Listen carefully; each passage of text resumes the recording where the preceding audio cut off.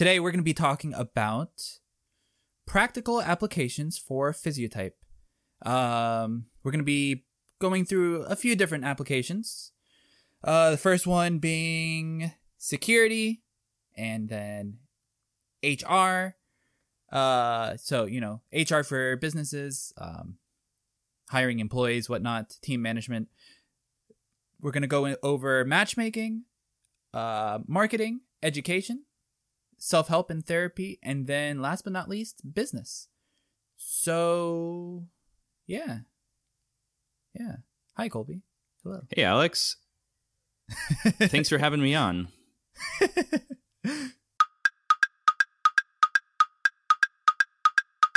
So I'm going to throw out, you know how I love my caveats. You'll kind of see a theme going with the practical applications, and there's many reasons for it. One reason I want to mention up front is Physiotype is diagnostic, absolutely, but it's not as if it's the most diagnostic thing in the world. You know what's more diagnostic than Physiotype? Getting to know someone really well, sitting down with them, asking them very pointed questions. And so Physiotype is most relatively powerful, right? When I say relatively powerful, I mean compared to the other tools you could use to get to know someone. It's most relatively powerful when you have a picture of their face or a video of them, but don't have any other tools to get to know them really well, you know? So like in hiring an HR, you know, you can get someone's resume and look at their Twitter and LinkedIn, but that's not a whole lot of information to get to really know someone. So Physiotype's good, right? In matchmaking, maybe you have 100 pool of possible people. You're not going to you don't want to interview all of them really well. So you rule out the ones that people are definitely not going to have chemistry with using Physiotype. Marketing, you could use facial recognition algorithms. So once again, you'll see this theme going where it's like Physiotype is most powerful in these scenarios where you're kind of like ruling people out. You don't have capacity to get to know them and sit down with them for 15 minutes. So that's kind of what you'll see the practical applications lie there. Right. Yes, definitely. Like you say, like I think a really perceptive person is only saving, 15 minutes, half an hour of time by using Physiotype over talking to them. But on a large scale, that 15 minutes can be really valuable. So, Physiotype definitely has its place. To add another caveat before we get into this, there's definitely ethical and moral implications to some of these that we have neither thought out nor bothered to try to think out. Anyways, we don't know the full ethical implications, but ethical implications aside, we think that this can be really valuable in these fields specifically. Yeah, just to pretty much reiterate what you're saying, what I'm hearing is basically we're claiming that Physiotype is useful for the things we'll talk about in today's episode. We're not claiming that the externalities are worth it. We're not claiming to have any knowledge of the externalities. We're just saying in this narrow scope of utility in what we're talking about, it definitely could be useful. But there's potential for abuse. There's potential for negative externalities that outweigh the positive internalities of how Physiotype is used. So take it with with that perspective in mind. All right. So security. Get us started with security. I think the first one that most easily comes to mind is TSA, screening at airports. They do random screenings at the airport. They'll pick a person out at random and they'll give them an in-depth search. This is time consuming. This costs money to the TSA, to the airport. This costs time to the person that's getting, screened. But if there was a way to make it less of a random screening using Physiotype, using facial recognition, then that could save millions of dollars worth of time and effort and energy in the long run. The reason for this is because TSA is looking generally not for criminals, right? They're looking for people with malintent as it relates to airport and airplanes, really. So we've noticed, and we've mentioned this before, the vast majority of religious and suicide bombers and terrorists are SFPs. Also, this has a special place in my heart. I'm white, but I do look a little bit Middle Eastern, especially when I grow out some stubble. I get a little tan. And I have been, quote unquote, randomly selected probably a little more often than true randomness. and if they started using Physiotype, then that wouldn't be truly random either.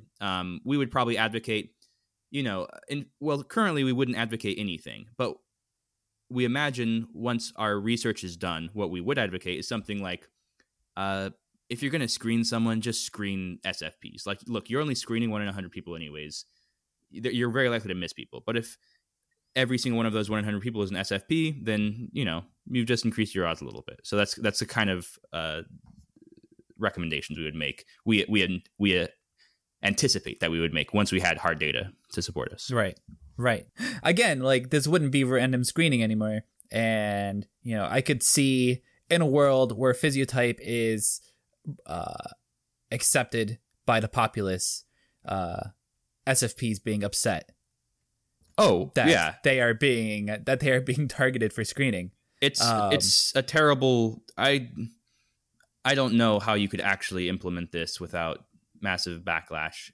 Any of these things, almost, but that's not what we're talking about, right? We're just talking about this narrow scope.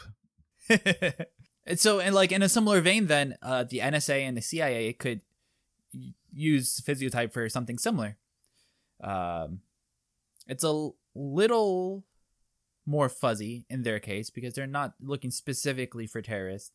But, we're speaking in hypotheticals here. Let's say we hypothetically were able to prove that there's never been an NFP to become a spy, for example.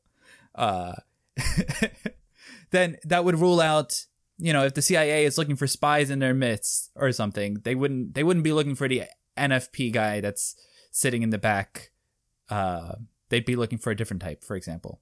So this isn't so much like, in this case, it isn't so much, which type is most likely to be a spy, but rather which types are least likely to be spies, and so ruling them out to save time. Right. Another just random example. Okay, there's this new terrorist cell somewhere the US or the UK is concerned with. And so they have their, facial recognition team, and they're like, there's 8 guys who could be the head of this terrorist cell. We've narrowed it down. Can you help us narrow it down? And they're like, well, you've got a really supine SFJ in this group, so we'll definitely take that guy out. And so now we've narrowed it down to 7 more for you, right? So that's kind of, once again, the how our recommendations would work. It helps narrow it down. It's not a magic bullet, but it's one tool that helps narrow things down. Detectives and the FBI. Well, I think we've talked briefly about serial killers, for example, almost, if not always, being STPs. So if again, like you were saying, if they've got 5 guys that were in the right place at the right time with no alibi, but 2 of them are NTPs and 1 of them is an STJ, and they could probably rule those people out depending on the nature of the crimes. So yeah, again, it's more of like a ruling out process rather than, oh, this guy's an STP, so he must be the serial killer.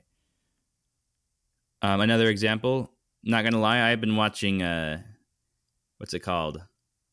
Criminal Minds quite a lot lately. It's a decent show. There's 12 seasons, and I was like, hey, this actually, this is pretty good. I was, of course, devastated to know after I did some research that there is a BAU or something like it in the FBI, but it is nothing like the televised Criminal Minds BAU. Much less sexy and exciting. However, the Physiotype could still apply to like the BAU in the FBI, for instance, the Behavioral Analysis Unit. So let's say the subject, who the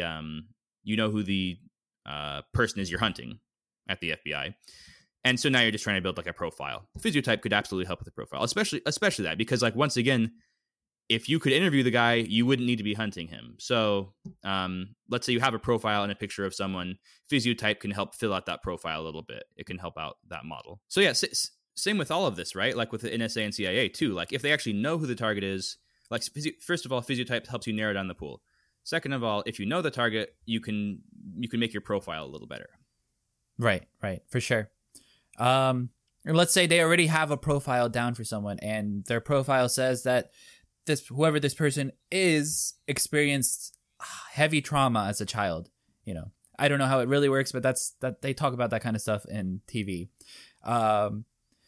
Hypothetically, if we could prove that trauma changes your face, and we could procure some childhood photos from someone, you could make an argument for, oh, this person looks like they were more likely to have experienced heavy trauma than person B, for example. Yeah. So I'm not 100% bought in that trauma definitely changes your face, but yeah, but it could be. It could be.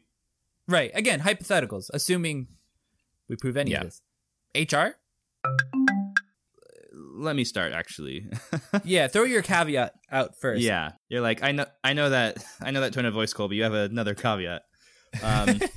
So with hiring people, I have not noticed, and I don't really believe very strongly, at least, that any type is definitely better suited for a job, or even that any type is less well suited for a job. Like, I'm a software engineer, and I've seen software engineers of all types.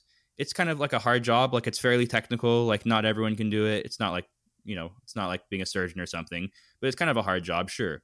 But even given that, I have seen programmers and engineers of all types. I've seen SFPs, I've seen local people, I've seen universal people. So because I don't strongly think that type is like indicative of whether you can do the job or not, we're not going to say that you should just rule out all SFJs or something when you're hiring a programmer, or rule out all NTJs because they're too universal when you're hiring a programmer. I don't think we would ever say that. Maybe we would, but that's probably not.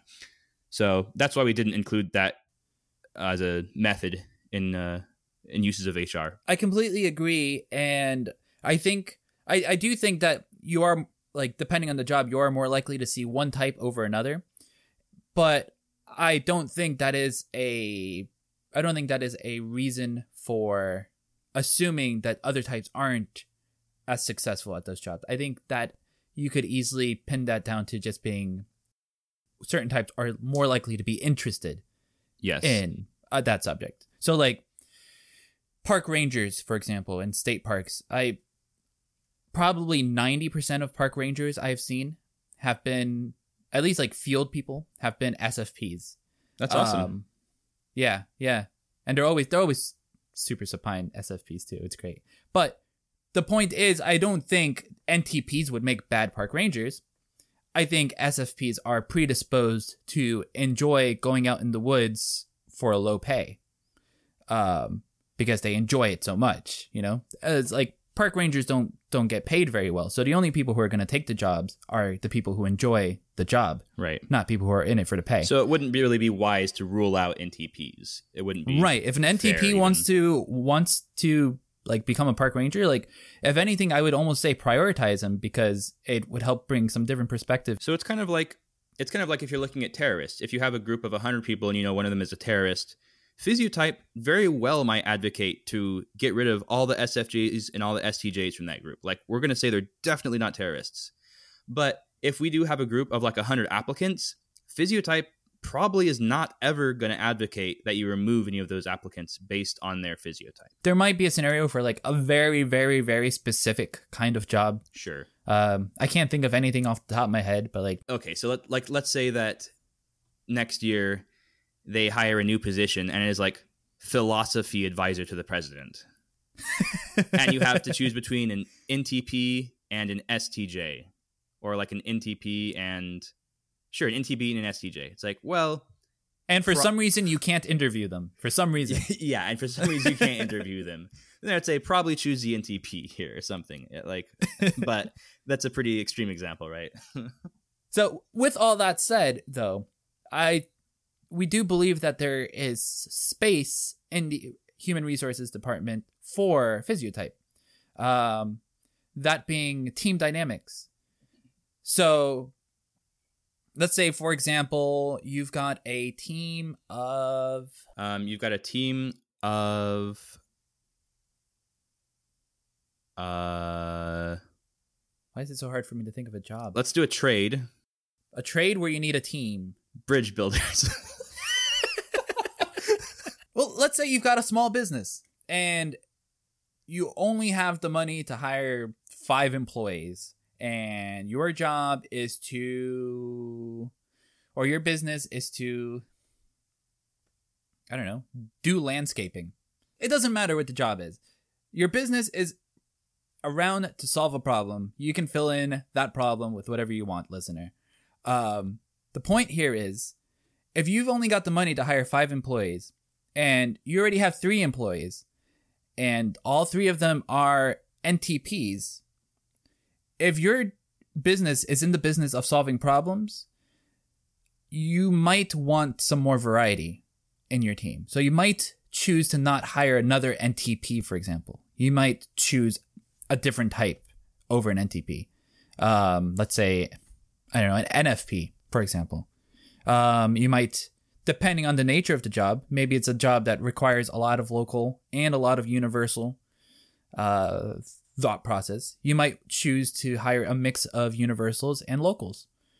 If it's necessary for your business to run with your employees not asking any questions, you might choose to focus on hiring supine types over prone types.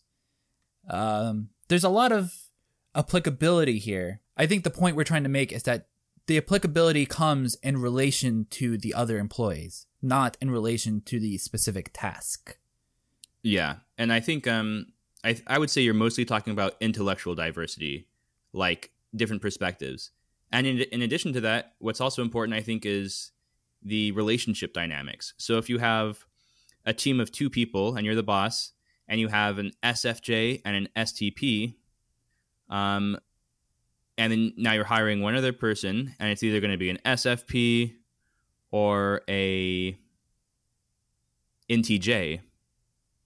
Hire the SFP, because SFJs and SFPs usually get along pretty well. SFPs and STPs usually get along pretty well. So now even if you don't care about intellectual diversity or the way people think, what you're thinking about now is just the social cohesion and social dynamics. You always want the people that work together to enjoy each other's company. I mean, most of the time.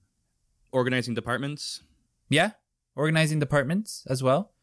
If you're looking for someone, like if you already have a pool of employees and you're looking to promote someone to manager, and you're an HR department, so it's not like you actually know the employee super well. If you are in a pinch, maybe choose the employee that looks more prone over the employee that looks super supine if you want the department to run smoothly. Or let's say you're a big company and you have 2 departments that are the same. I think that can happen, like just because you have like 2 marketing departments. I don't know, because it makes you need small groups of departments, but you also need 20 people doing the same thing. So you just make 2 groups of 10, and they're both performing terribly. Maybe Physiotype could help there. Take a look and be like, well, what do the social dynamics look like? Should we swap out a few people into it's the same type of department, but it's a different group, so that very well might be useful. Yeah. Oh, very true. Very true. Or if, again, going back to like intellectual perspective, if you want these 2 departments, but you want one department to be specialized in one aspect and the other department to be specialized in the other aspect, maybe you'd put all the FE people in one group and all the FI people in the other group, or all the universals in one group and all the locals in another group, or all the metas in one group, something like that. But that really depends on the context. I can't imagine a context where you'd only want universals in one group off the top of my head, but I'm sure one exists. Yeah. I think we didn't actually discuss armed forces, but the way armed forces are recruited, that's probably a potential area where Physiotype could be applied. What do you mean? The most important thing, like the army, the military. So okay. It's important, right, in wartime to have people who follow orders no matter what. Like, if you have to choose between having 10 smart people who are all super prone and disagreeable and make really good decisions on their own, and usually make good decisions, but aren't very good at following orders, and you're going into, battle, and you're the leader, and you got 10 of those guys, every single time I would go for kind of unintelligent, very agreeable people who will just follow orders. Because there are so many times, it's usually like, there are so many times where it is so much more critical to have people following orders than it is for them to be making good decisions.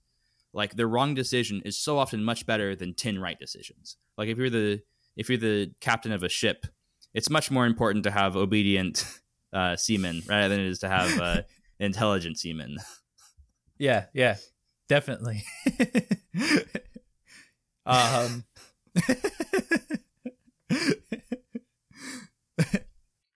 I don't know. That's you get what I'm like. Is that crazy? I think that's right. I'm thinking of like the demographic of people that I've known that have gone into the military, and it's always been either nice, friendly, super agreeable people, or like crazy STPs that just really want to shoot guns. Yeah, and who do you think that the guys leading them want? They want the good old agreeable boys who are just going to follow orders, and they can be intelligent, great, but what's more important is just to be agreeable. Yeah. If the intelligence of that STP is like, way up there, and if for some reason you've got all these agreeable types that are not smart, you still want the agreeable ones in this context. Yeah. Pretty much in any like hierarchical situation where like quick response time is priority, you're going to want high agreeability over any other trait. Yeah, I think you worded that perfectly. I know we're getting off topic here, but I really love looking at what government armed forces do and how all their strategies work. The reason why I love looking at everything they do is because there is so much politics and BS in almost all sectors in industry and commerce in the modern day, and I'm so sick of it.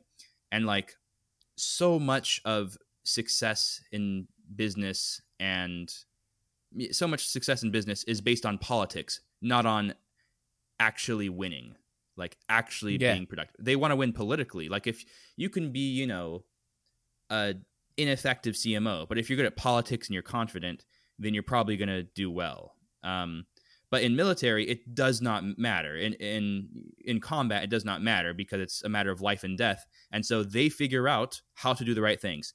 Their largest incentive is in front of them all the time, and it's life and death. It's not politics anymore. And so I love looking at how the military operates, and because the military does not play politics, at least I'm sure they do to an extent. Not in the battlefield. They're not playing politics. Let's just put it in a more universal way.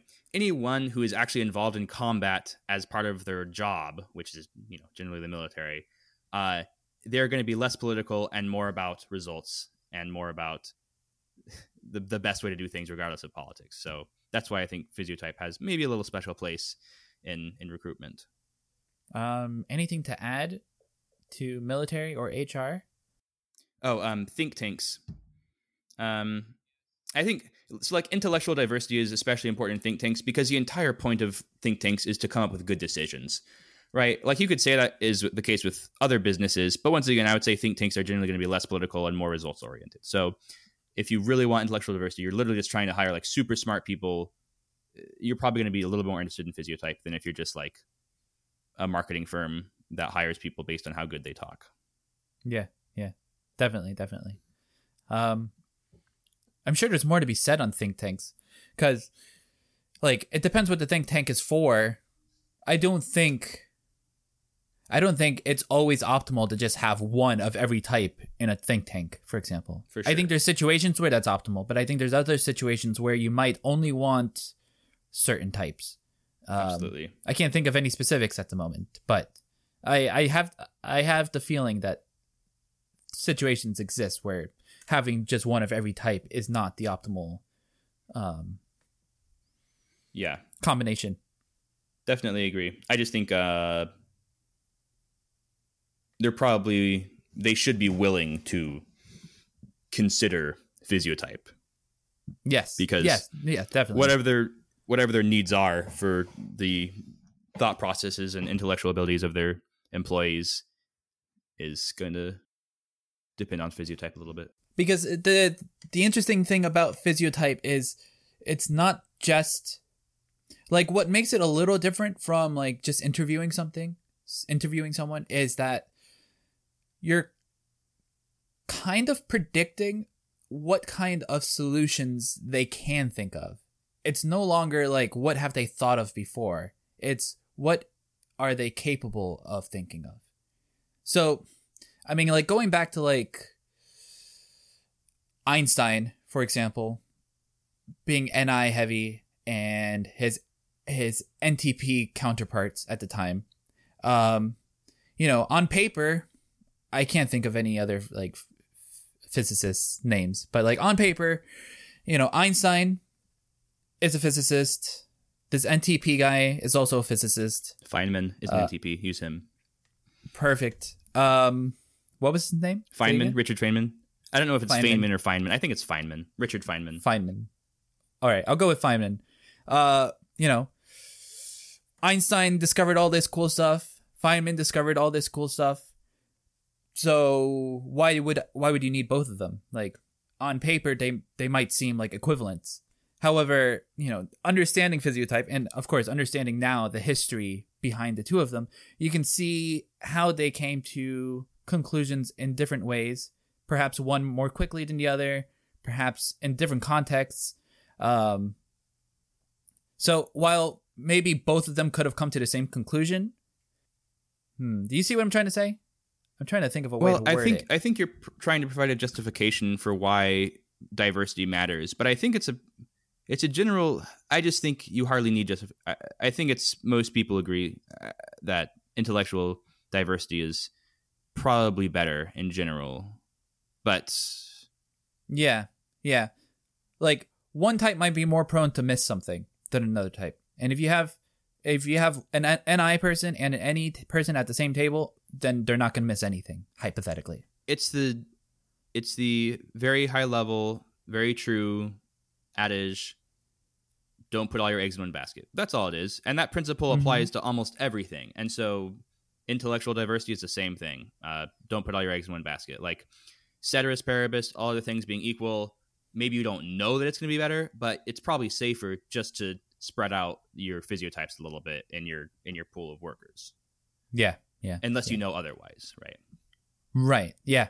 You're covering your bases. You don't know what you don't know. Yeah. So if you truly don't know what type is best for the job and they're all equally suited, then you should diversify, right? Because you're just spreading it out. But then once you start to know, okay, this guy's NTPs are definitely better for this, STJs are definitely better than that, then sure, you can diversify less. But until then, diversify by default.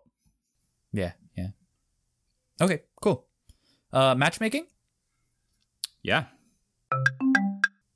I feel like the listener is probably assuming that. Oh, I don't know. I don't want to say what the listener's assuming. Don't let me assume what they're assuming. Don't let them put words in your mouth, listeners. Bad habit. It would be safe to assume that we were going to talk about, what type works better with what other type. And I think that is a valid use of physiotype for matchmaking. However, like Colby and I were talking a bit before the show, and we were talking about how people typically date the same one or two types, even if in theory they would work well with many different types. So our thought here is rather than to say, oh, Alex is an NFP, NFPs go great with SFPs, NTPs, NTJs, and NFJs, so we'll just match him with those four types. Instead of doing that, we would ask Alex to provide a few pictures of his previous relationships and type his exes, and then base who we match him with from that. Right. And like, for instance, in this specific scenario, Alex doesn't have any previous exes, so we just ask, which actresses we thought were the hottest. Don't believe him. Don't believe him, guys. No, that's it's a jab, but it's also that's one thing we might do as well, is ask them what actresses or actors they find attractive. And also, I mean, we've been surprised a few times in the past of, SFPs that have only dated NFJs and vice versa, especially SFPs and NFJs. I think they're the ones that, for some reason. Anyways, that's something that just looking at the model, we wouldn't predict easily. So, we might run into an NFP that only wants to date STPs, and he's previously had great relationships with them. So we have no reason to assume that the chemistry he's feeling is wrong. We're not going to impose that he only date NTPs, for example. We would cater to that because we believe that would provide the best results. I guess I want to walk the listeners through what me and Alex have already talked about and how we would actually help matchmakers. So this is actually, funny enough, matchmaking is the vertical that Alex and I have considered most seriously breaking out into. And so we already kind of have a basic model of how it works. So there's a matchmaker, right, that already exists. Me and Alex are matchmakers, of course. Of course we're not. But we are physiotype experts. And so what we do is we go to the matchmaker. She has a client, right? She has a pool of potentials maybe. And then so what we do is we say, okay, matchmaker, give us all the photos of the exes of your client. And so high-level framework physiotype would say that any given type can have a chemistry with like 4 or 5 other types. That's like half of the types.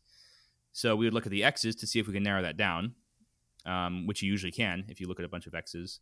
And then of course we'd actually just type the client themselves so that we'd know what their general the main 4, and then we type the X's and hope to try and narrow that down. Right. We also want to type the client because we are matching other people to that client. So we're going to try to find someone who is also interested in our client's type. And then we'd type the pool of people, or just do it in reverse now without the other people who are the matchmaker's clients. And that's the general process. Mm-hmm, mm-hmm. Yeah. So you type the X's, you type the client, you type the pool. So, Colby, all his X's have been SFJs.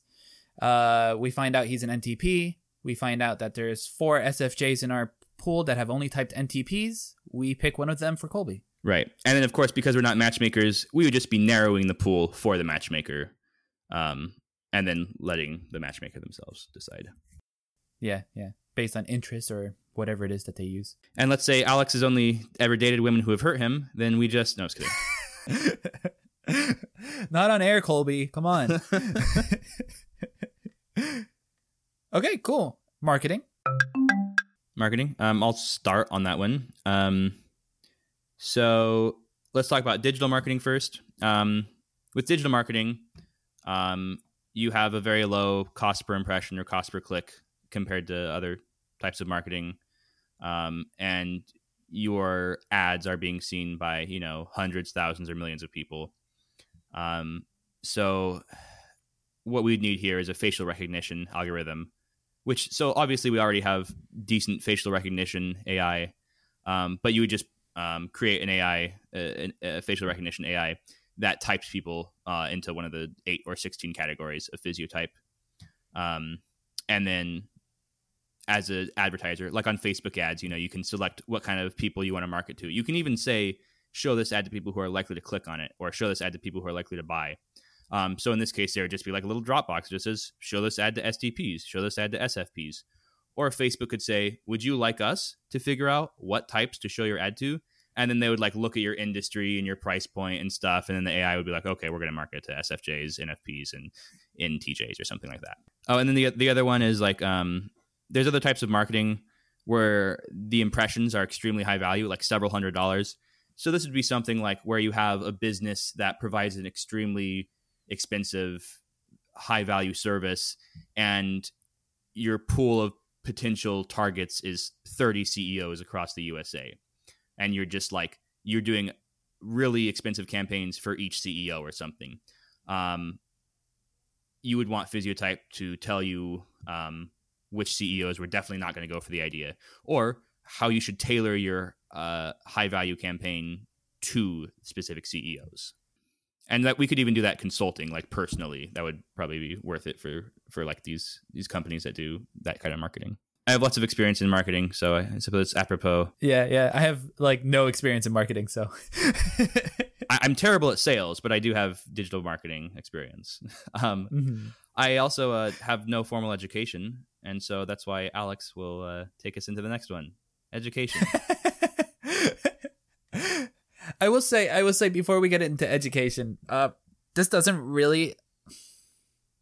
Actually, you know what it could apply to is car salesmen. But the thing is, they're already so good at this that they probably wouldn't even need physiotype. But what I was thinking was, say if we do prove that certain types are more likely to spend more money on the same item than other types.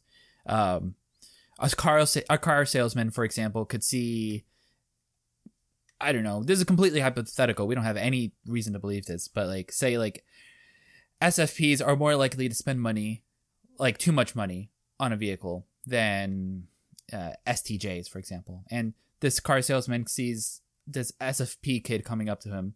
He might, based on that alone, just go ahead and overvalue the car by $3,000 and get results from that. And if an STJ comes and he knows if he overvalues the car, that'll just turn the STJ off and he'll walk off, then he might go ahead and just shoot lower just from default before even, having a chance to talk to the guy. Yeah. Does that make sense? 100% it does. That's Okay, so yes, education. Thank you to everyone who's on Patreon. We appreciate your support. The fact that you guys are willing to pledge a specific amount of money each month is incredibly motivating to us. If you'd like to join Patreon, there's plenty of perks to doing so.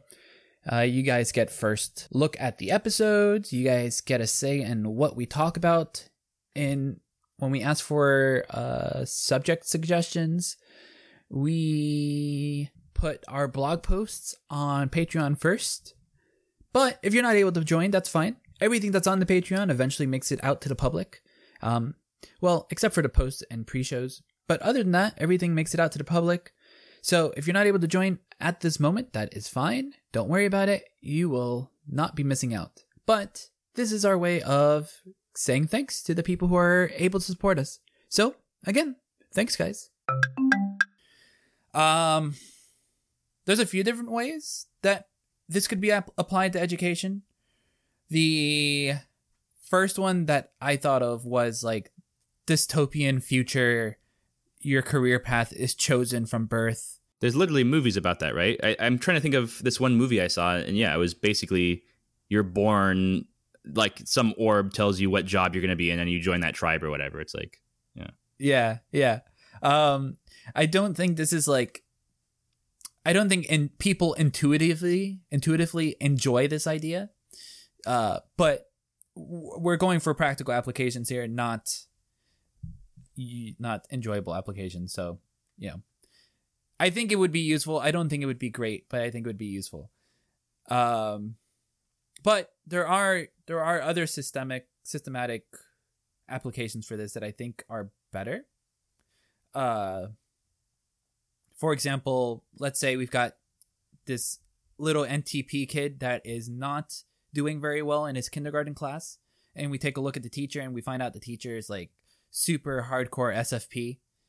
Maybe we would move the student to a teacher that also has NE and can communicate information in kind of a similar way to what the child would be more likely to be able to digest.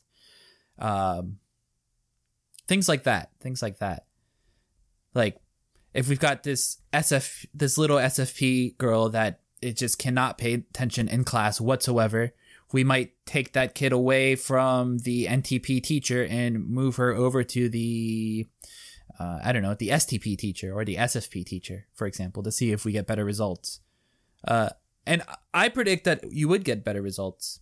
I have not seen anecdotal evidence for that or any evidence for that, but that would be my prediction off the top of my head. It's entirely possible. So you're kind of talking about like individual level placement here. So it's like a student struggling. Let's say that schools have things in place like this. Like my mom was a special ed teacher.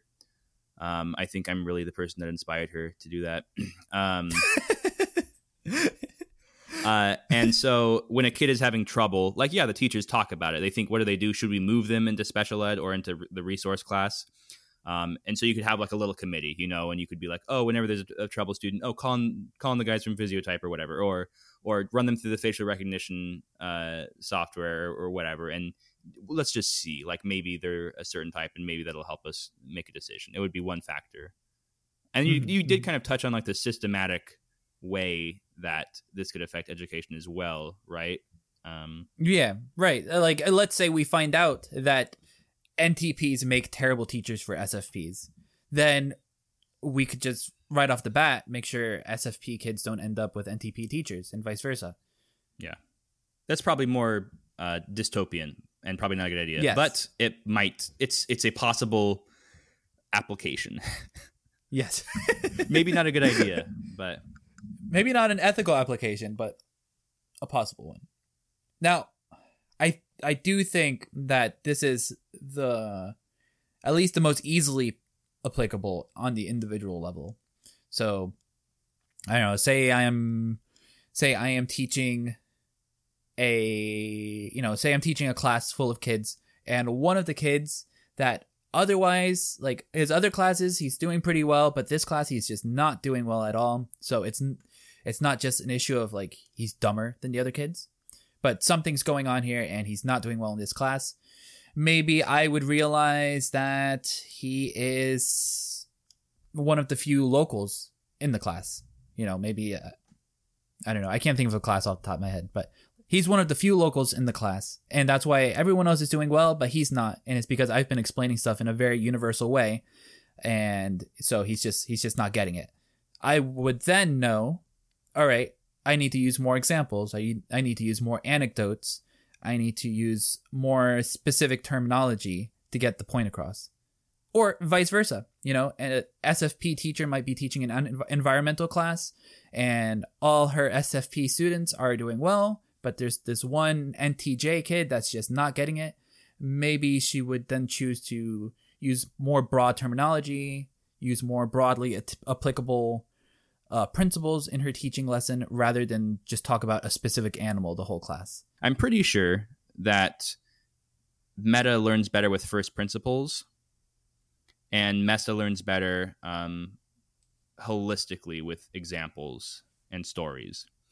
So basically what that means is, like, I'm super meta and I do learn better with first principles. So I kind of chunk all the way down. I like to know, like, why something is the way it is. I don't like to be given a tool and just be told this is how it works. And it's like, okay, technically I know how to use it, but I don't know why it's working. And so if it breaks, I can't fix it. If there's a weird edge case, I can't do anything about it. And so that's but if I know all the first principles and I learn from first principles, then I can rederive any complex subject instead of just memorizing complex stuff. So that's kind of like how I am, and I'm meta. So I do believe I've seen this in other meta people. They're more first principles learners. I agree. And so to extend that thought, I do think that by a meta person learning first principles, they can intuitively figure out the application better, for example, or they can intuitively figure out like different examples of how this works. I think a Mesa person seeing it working can gather the principle from it quicker. Yeah, I think I think I mostly agree. I think it might just be like meta people have less of an intuition.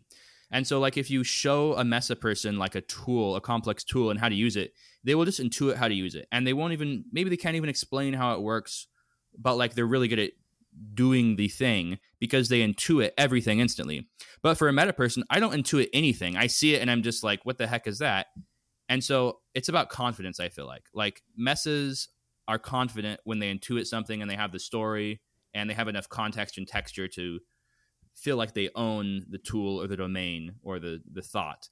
But me as a meta, and I think this generally applies to other metas as well, I've noticed, is we feel confident when we understand the first principles that build up and result, the sum of those first principles that result in the thing that we're learning or doing. Yeah, I agree.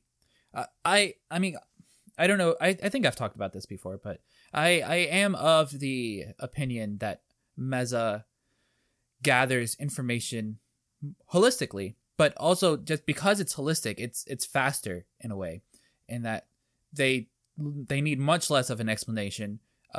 Like you were saying, they see it in application, and even if it's not on a conscious level, their brain is definitely gathering what the principle is behind what's going on here. I don't think Meta is anywhere near as capable at doing that. It's like things need to be spelled out for me to like, and once it's spelled out, I'm good. I'm good. I'm done. But I do have a hard time just seeing someone use a tool, for example, and just knowing what it is they're doing and how they did it and why they did it. Yeah. Think about it this way. So when we read, most of the time, actually, this is true at least in English, and I'm pretty darn sure it's for the vast majority of people, we're not actually reading. We're recognizing words. And so that sounds crazy, but it's like, no, we're recognizing those 10,000 words. We recognize thousands and thousands of words, and that's how you read.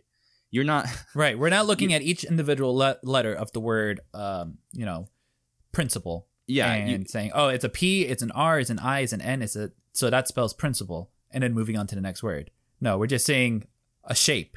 Yeah. Yeah. And then what happens is when you come across a word you don't know, if you know how to spell, then now you can pronounce the word, even though you've never seen it before. And so in this sense, although most people do just recognize words, in this sense, recognizing the word itself and knowing how to pronounce it and what it means is Mesa. But maybe in this case, Mesa wouldn't know how to spell, and they couldn't learn a new word because they don't know what how those 26 letters combine. As opposed to Meta, on the other end of the spectrum, they might have to spell every single word, even though they've seen it before, because they're very first principles and they're very comfortable with the letters, but maybe they're comfortable with the words. So maybe they're slower, but now if they see a new thing, they can figure it out without any help. But a Mesa person, maybe they're faster, and maybe they see a new thing, and they're not gonna figure it out without help. Or that's like one potential way to explain this. It's right, yeah, and that's definitely an analogy. Like I think almost everyone recognizes words. I don't think there's a big difference between Meta and Mesa reading. Yeah. And just not to confound like first principles, like what you're talking about, with principles having to do with like universal and abstract. Yeah. So another very similar word is axioms. So they're things that generally first principles, I would say, are things that don't even require justifications. And maybe you're not going all the way down the justification chain to learn, but you're going further down it. You're going down to a level where the justification is very micro, is very small. I'm not explaining this well. First principles means you're chunked down very far. It may even be axiomatic. The first principle itself may not even be something that requires a justification. It may be a given.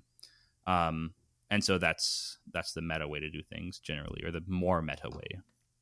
Going back to your tool example, like say someone has this special drill that they want you to use. If the person they want to use this drill is Mesa, hypothetically anyways, the best way to get them to learn how to use that drill is by you, the teacher, using it first and showing them the entire process of using the drill. If your student is Meta, you would want to explain, this does this trigger does this, you connect the tip here, you let it spin clockwise, and then you release. You would want to break it down to the tool's individual properties. And now here's the thing, you could break down those properties even more.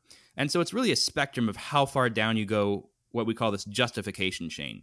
So it's not as if I'm saying all metas must go down to the axiom. That's just insane. Like, that means that everything would be like, you'd be like invoking a deity every time you learned how to use a new screwdriver or something. You know what I mean? So it's not really like you're always going down to an axiomatic level, but you are just going further down the justification chain, kind of further down. Why?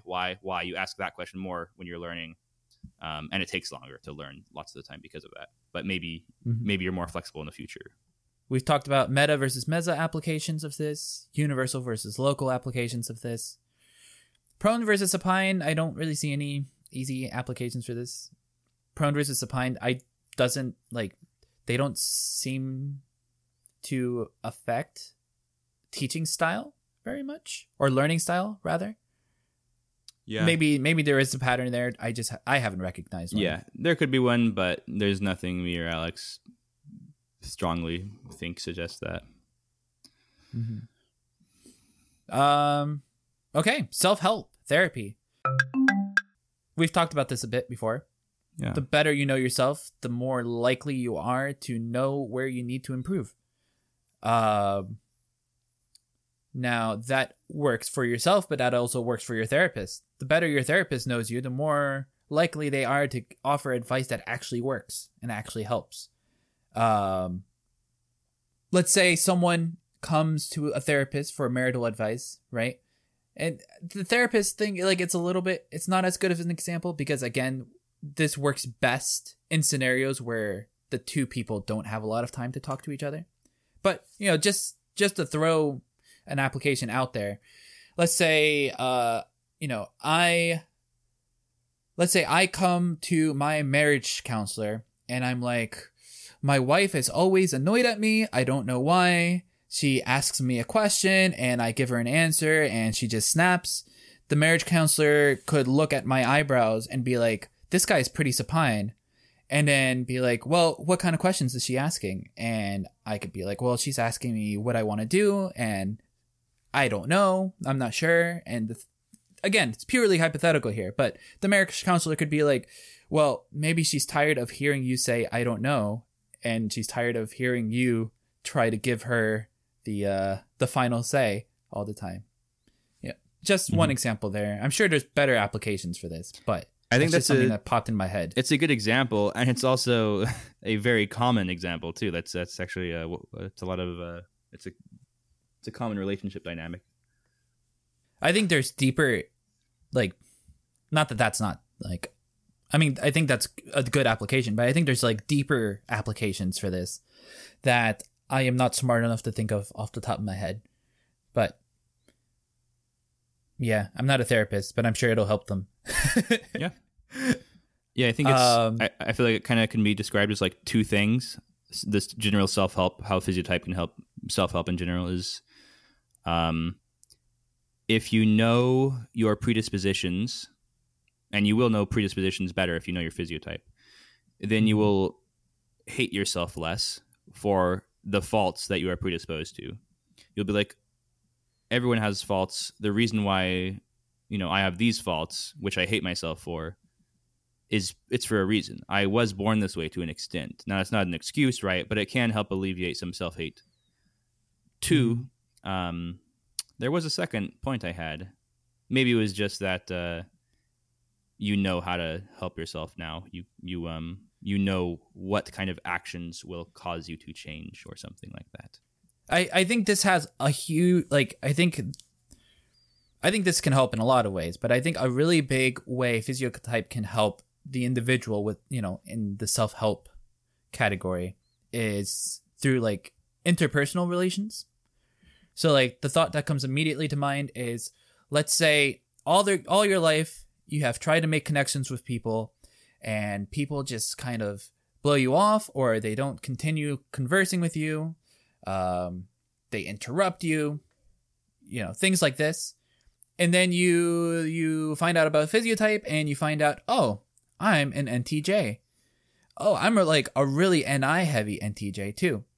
Then you could look at that and you could be like, NI heavy, so I'm really universal. Maybe I am too universal for the people around me, and maybe I need to start speaking in more local terms.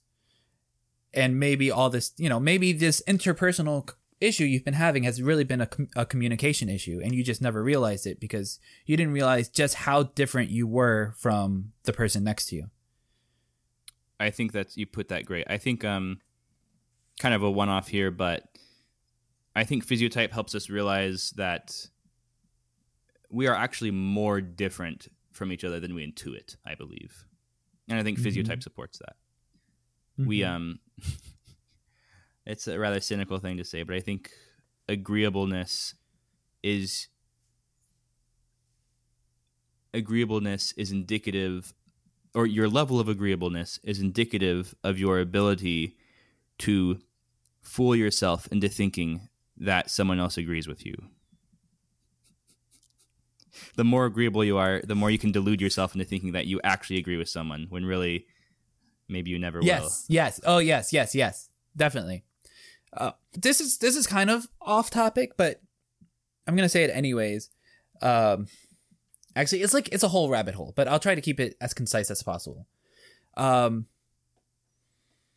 the assumption that we have free will, I think the physiotype model works under that assumption. Physiotype is about how your brain does things.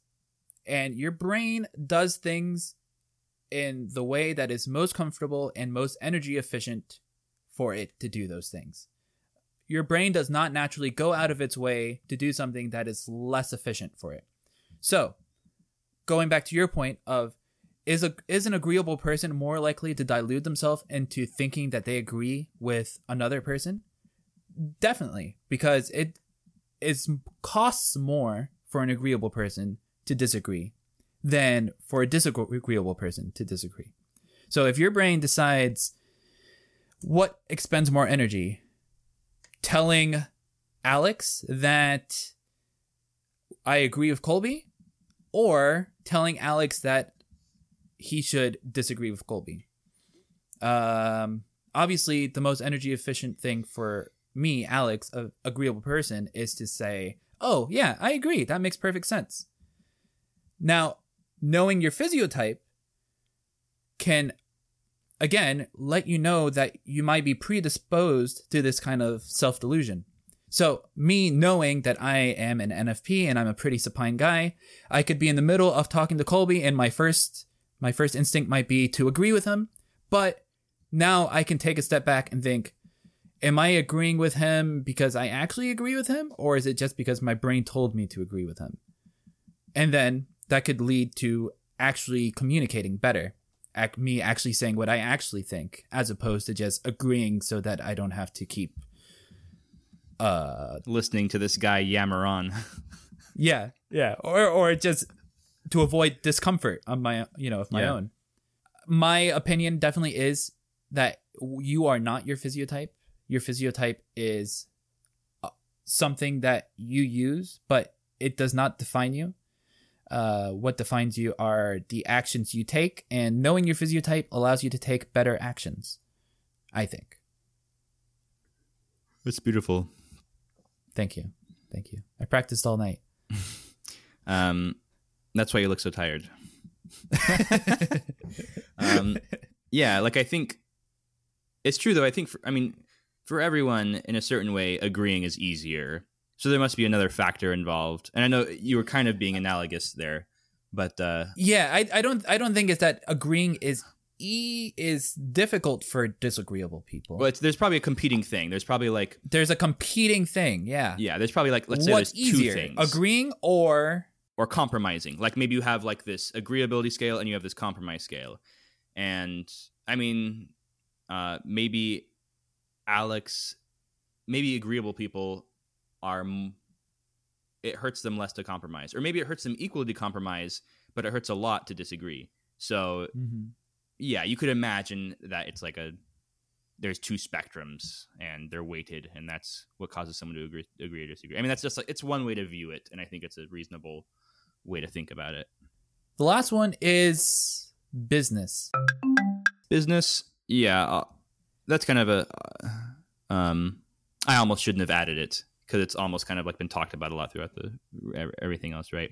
So I guess just like selling or buying is business to me. That's kind of what I mean by it. So like, let's say that you're a big company acquiring another big company or something. If you can shave $1 million off the price, and we'll bring up Alex's example. Let's say the business owner of this big company is an SFP and they love astrology and crystals, and you wear your little purple crystal around your neck, and bam, you just shaved $1 million off the acquisition price of their company. I mean, random, I'm just making this up, but it creates the point. Bargaining, buying, selling, convincing people of things. Yes, obviously physiotype will help in there, and we've pretty much covered all these principles already. So I'll leave it at that, and then if you have anything to add, Alex. Just, again, with the bigger the asset, the more time and energy you're going to take into finding the optimal course of action. So like, is Physiotype useful when you're bargaining with someone on Craigslist about the dresser? Like sure, but like you're maybe not. Is Physiotype useful when you're trying to buy a multi-million-dollar company? Like percentage wise, it's probably equally useful, but suddenly a small percentage is a few $1,000,000. So yeah, you know, you're gonna take every advantage you can get. Exactly. You like call up Alex and Colby. I'm buying this $75 dresser from this guy on Craigslist. I don't know how hard I should bargain. I'm going to send you a picture of his face. Please help me. Speaking from experience, you should definitely bargain hard with NFPs because we will back down. I did remember the thing I wanted to say about the self-help. Just one other thing. Oh. Lots of the time we can be sad and not know why we're sad. Do you think that's true, Alex? Yes. I think that's more true with some people than others, but I think that is true for everyone, yes. If you're a therapist and your client is sad and they don't know why they're sad, and your client is an SFJ and you're a therapist who's very into Physiotype, right? That's a scenario. Then maybe one of your first pertinent questions would be like, what is your social life like? Because they're an FE dominant type, and so it's probably important for their mental health to have friends, and they might not even know that. And the person would say like, "Oh, I have one friend, kind of," and they're like, "Okay, well, you should maybe start there." Just it's like an overly simplified explanation, right? Or if the therapist has an SFP client who's sad and doesn't know why they're sad, be like, "Do you have a strong sense of identity? Who are you?"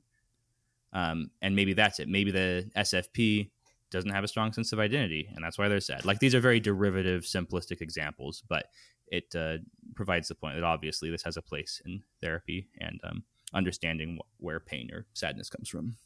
I think, and again, like, being a therapist, you get lots of opportunities to talk to this person. So yes, maybe you would have come to these conclusions anyways, but how many sessions would it have possibly taken? Like, you might not have reached this conclusion on the first session. With Physiotype, hypothetically, you could find the solution much quicker just because you have so much more information already available from the first interaction. Hey guys, this is Alex here from the future. I am recording this in post, so it probably doesn't sound as good as usual, but I went ahead and did this anyways because announcement time. We have an Instagram now. Woo! Yeah, the link will be in the show notes. Go check it out. We already have a few posts up showing some faces of some famous people and explaining why they are the type they are. So if you want to have your own opportunity to guess people's types, to understand a little better of how we are doing what we're doing, I highly recommend checking it out. Okay, thanks for listening, guys. See you in the next episode.